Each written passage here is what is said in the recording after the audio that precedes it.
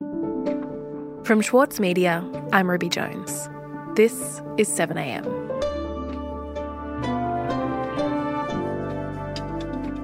As we learn more details about the economic fallout from the pandemic, it's clear young people will bear the brunt of the downturn. Today, Mike Seccombe on how COVID-19 is fueling generational inequality.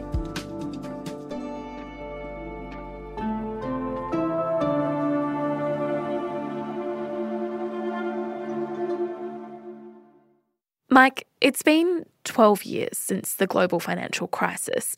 What can we say definitively about the impact of that time here in Australia?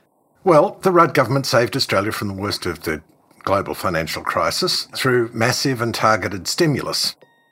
The government of Australia is today launching an unprecedented $42 billion nation-building and jobs plan. The Prime Minister says it's important for governments to act early, decisively and responsibly when it comes to this crisis.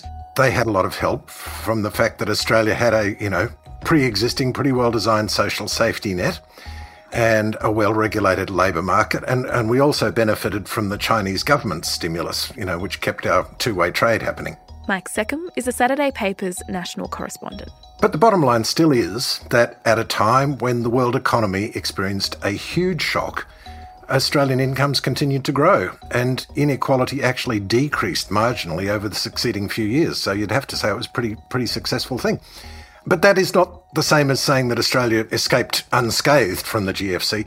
The standout there is that young people in particular experienced something which economists call scarring. While economists say they're starting to see signs of economic recovery, it's clear that young Australians are still feeling the effects of the global financial crisis. Well, it's been quite tricky. It's quite demoralising, really. It'll take years for young Australians to recover from this slump.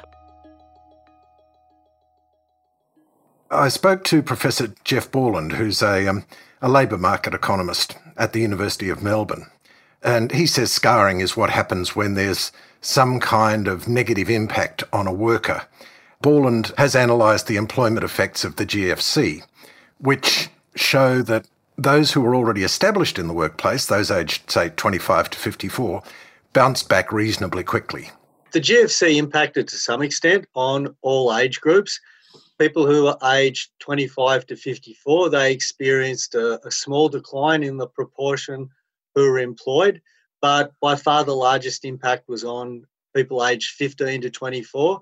They experienced about... While Australia was ranked in the bottom third of unemployment rates out of 34 OECD countries assessed, it had the third highest youth share of total unemployment at 37%, whereas the youth share of the population is only 16.4%. So it was more than twice as much as you would expect given their relative proportion of the population. There was no V-shaped recovery for these people. It was more like an L. It went straight down and then it went flat and never bounced back.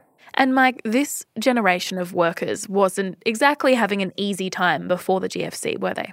Well, even before the GFC, their lives were getting harder. Under the Howard government, inequality increased quite sharply as a result of various decisions that government made that gave preferential treatment to investment income over labour income.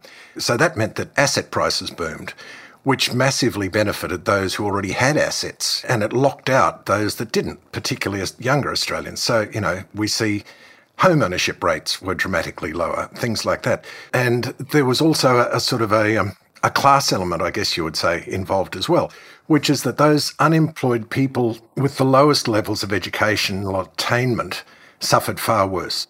Right, so there's this perception that Australia emerged from the GFC in pretty good shape, but in reality, younger people who were already struggling economically took a big hit.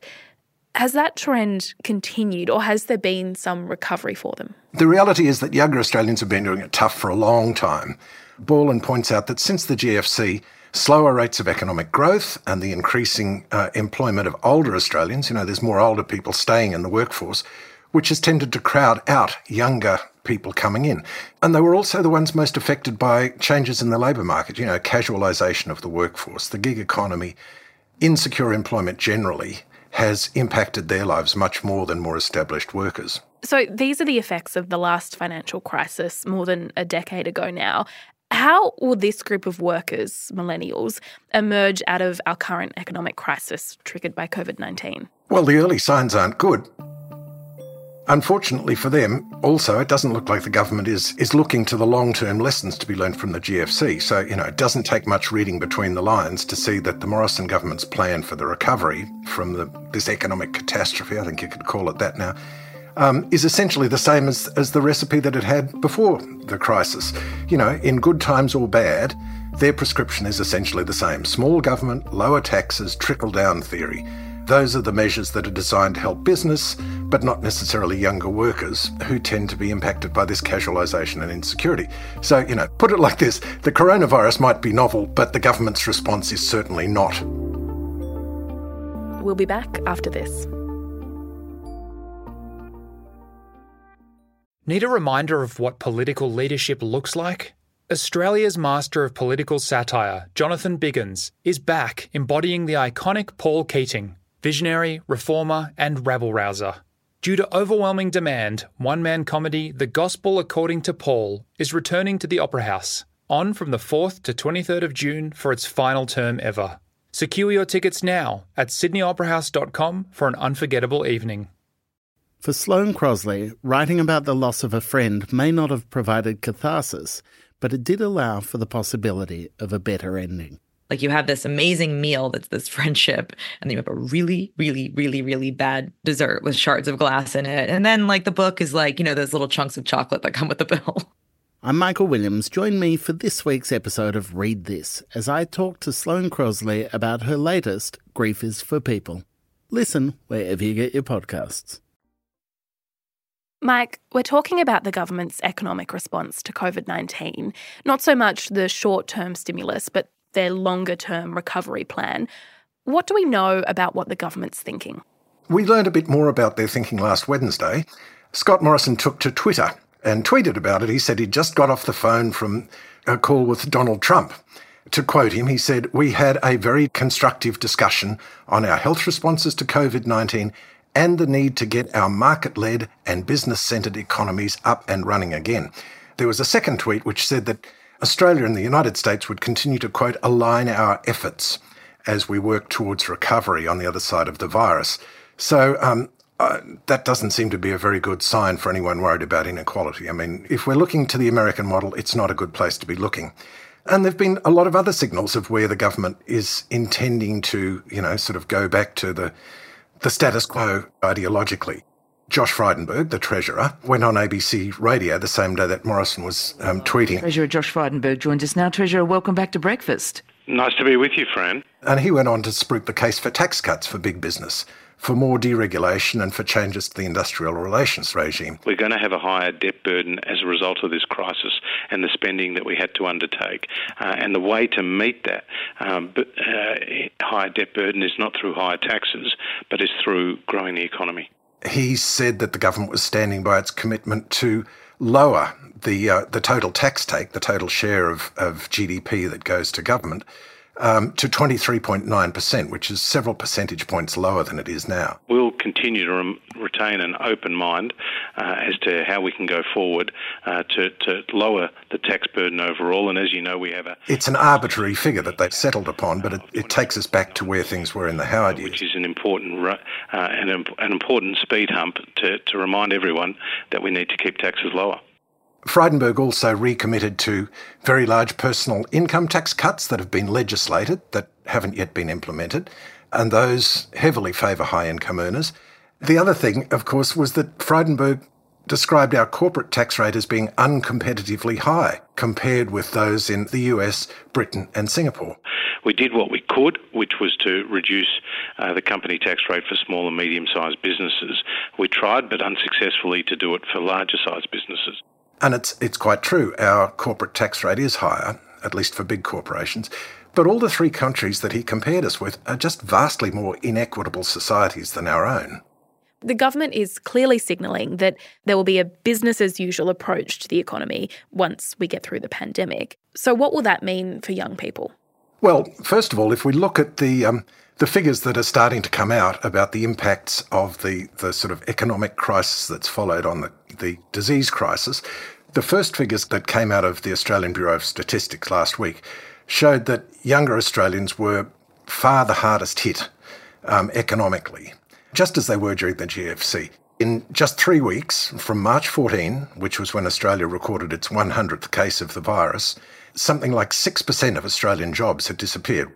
For people under the age of 20, the number of jobs that disappeared was far higher, 9.9%. And that was double the rate for people in their 40s, 50s and 60s. So pretty clearly, the burden is being borne to a far greater extent by younger workers. And the other thing I should say, of course, is that ABS data related to the situation 3 weeks ago. And as we know, the economic situation, if not the health situation, has got worse in those 3 weeks and are expected to get much worse. Yet, economists are predicting that there will be a very deep recession coming out of this, and we're only just seeing the start of it. Right. So again, we're seeing that young people are the hardest hit in a crisis. Mike, what do those unemployment figures look like in reality? How will lives change as a result of the decisions that the government is making right now? Well, obviously it means a lot of people will be out of work, and obviously a lot of them will be young people. But the thing is here that Morrison and the government keep telling us that they expect this to be a pretty short, V-shaped recession, that, economic activity will go sharply down and then we'll bounce sharply back once the worst of the virus is behind us. But a lot of economists think this is, wildly optimistic. I spoke to Sol Eslake, who's, one of the more respected independent economists around the place, and he put it to me like this. Some people won't get their jobs back, and then people will have run down their savings and they will want to rebuild them. There will be higher debt servicing payments for people who've taken, holidays on their mortgage. We'll likely see falls in property prices because an important source of demand, namely international migrants, will be gone for possibly quite a long time. And consumers will be reluctant to spend. Private businesses will, as a result, be hesitant about investment. The history of previous recessions tells us that people who do lose their job during recessions can take a long time to get them back. And the longer you are out of work, the more likely it is that when you do find another job, it will be of lower status and with lower pay. It will be a long and slow recovery, and there will be lingering unemployment. So less jobs of a lower status and lower pay. Is that the future for young Australians? Well, I suspect it is. And from the tone of the government's comments so far, it looks like that's what they're factoring in. But I should say it doesn't have to be that way, right? The story of the past couple of decades in Australia is one of young people essentially being done over. First of all, they were done over by the Howard government, which very deliberately redirected wealth upwards and towards older Australians. Then they were done over again by the economic circumstance of the GFC and what has followed, which is a period of slow growth in the economy generally and in wages and in employment.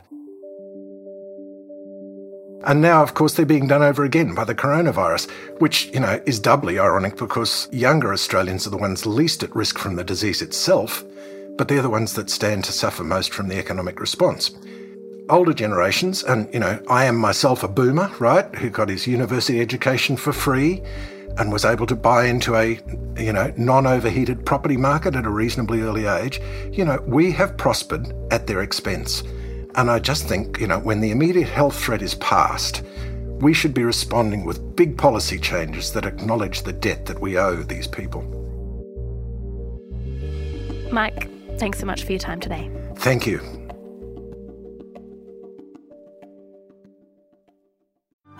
Mahler's music embodies the very essence of humanity. Experience his epic Song of the Earth with the Australian Chamber Orchestra, Richard Tognetti, and internationally acclaimed opera stars Stuart Skelton and Catherine Carby. Opens May 12. Book now at aco.com.au. Also in the news, Health Minister Greg Hunt announced yesterday that Australia had only reported 12 new cases of coronavirus in the previous 24 hours, and only one of those was a case of unknown community transmission. Hunt said that it was perhaps the most important figure he had announced since the pandemic began.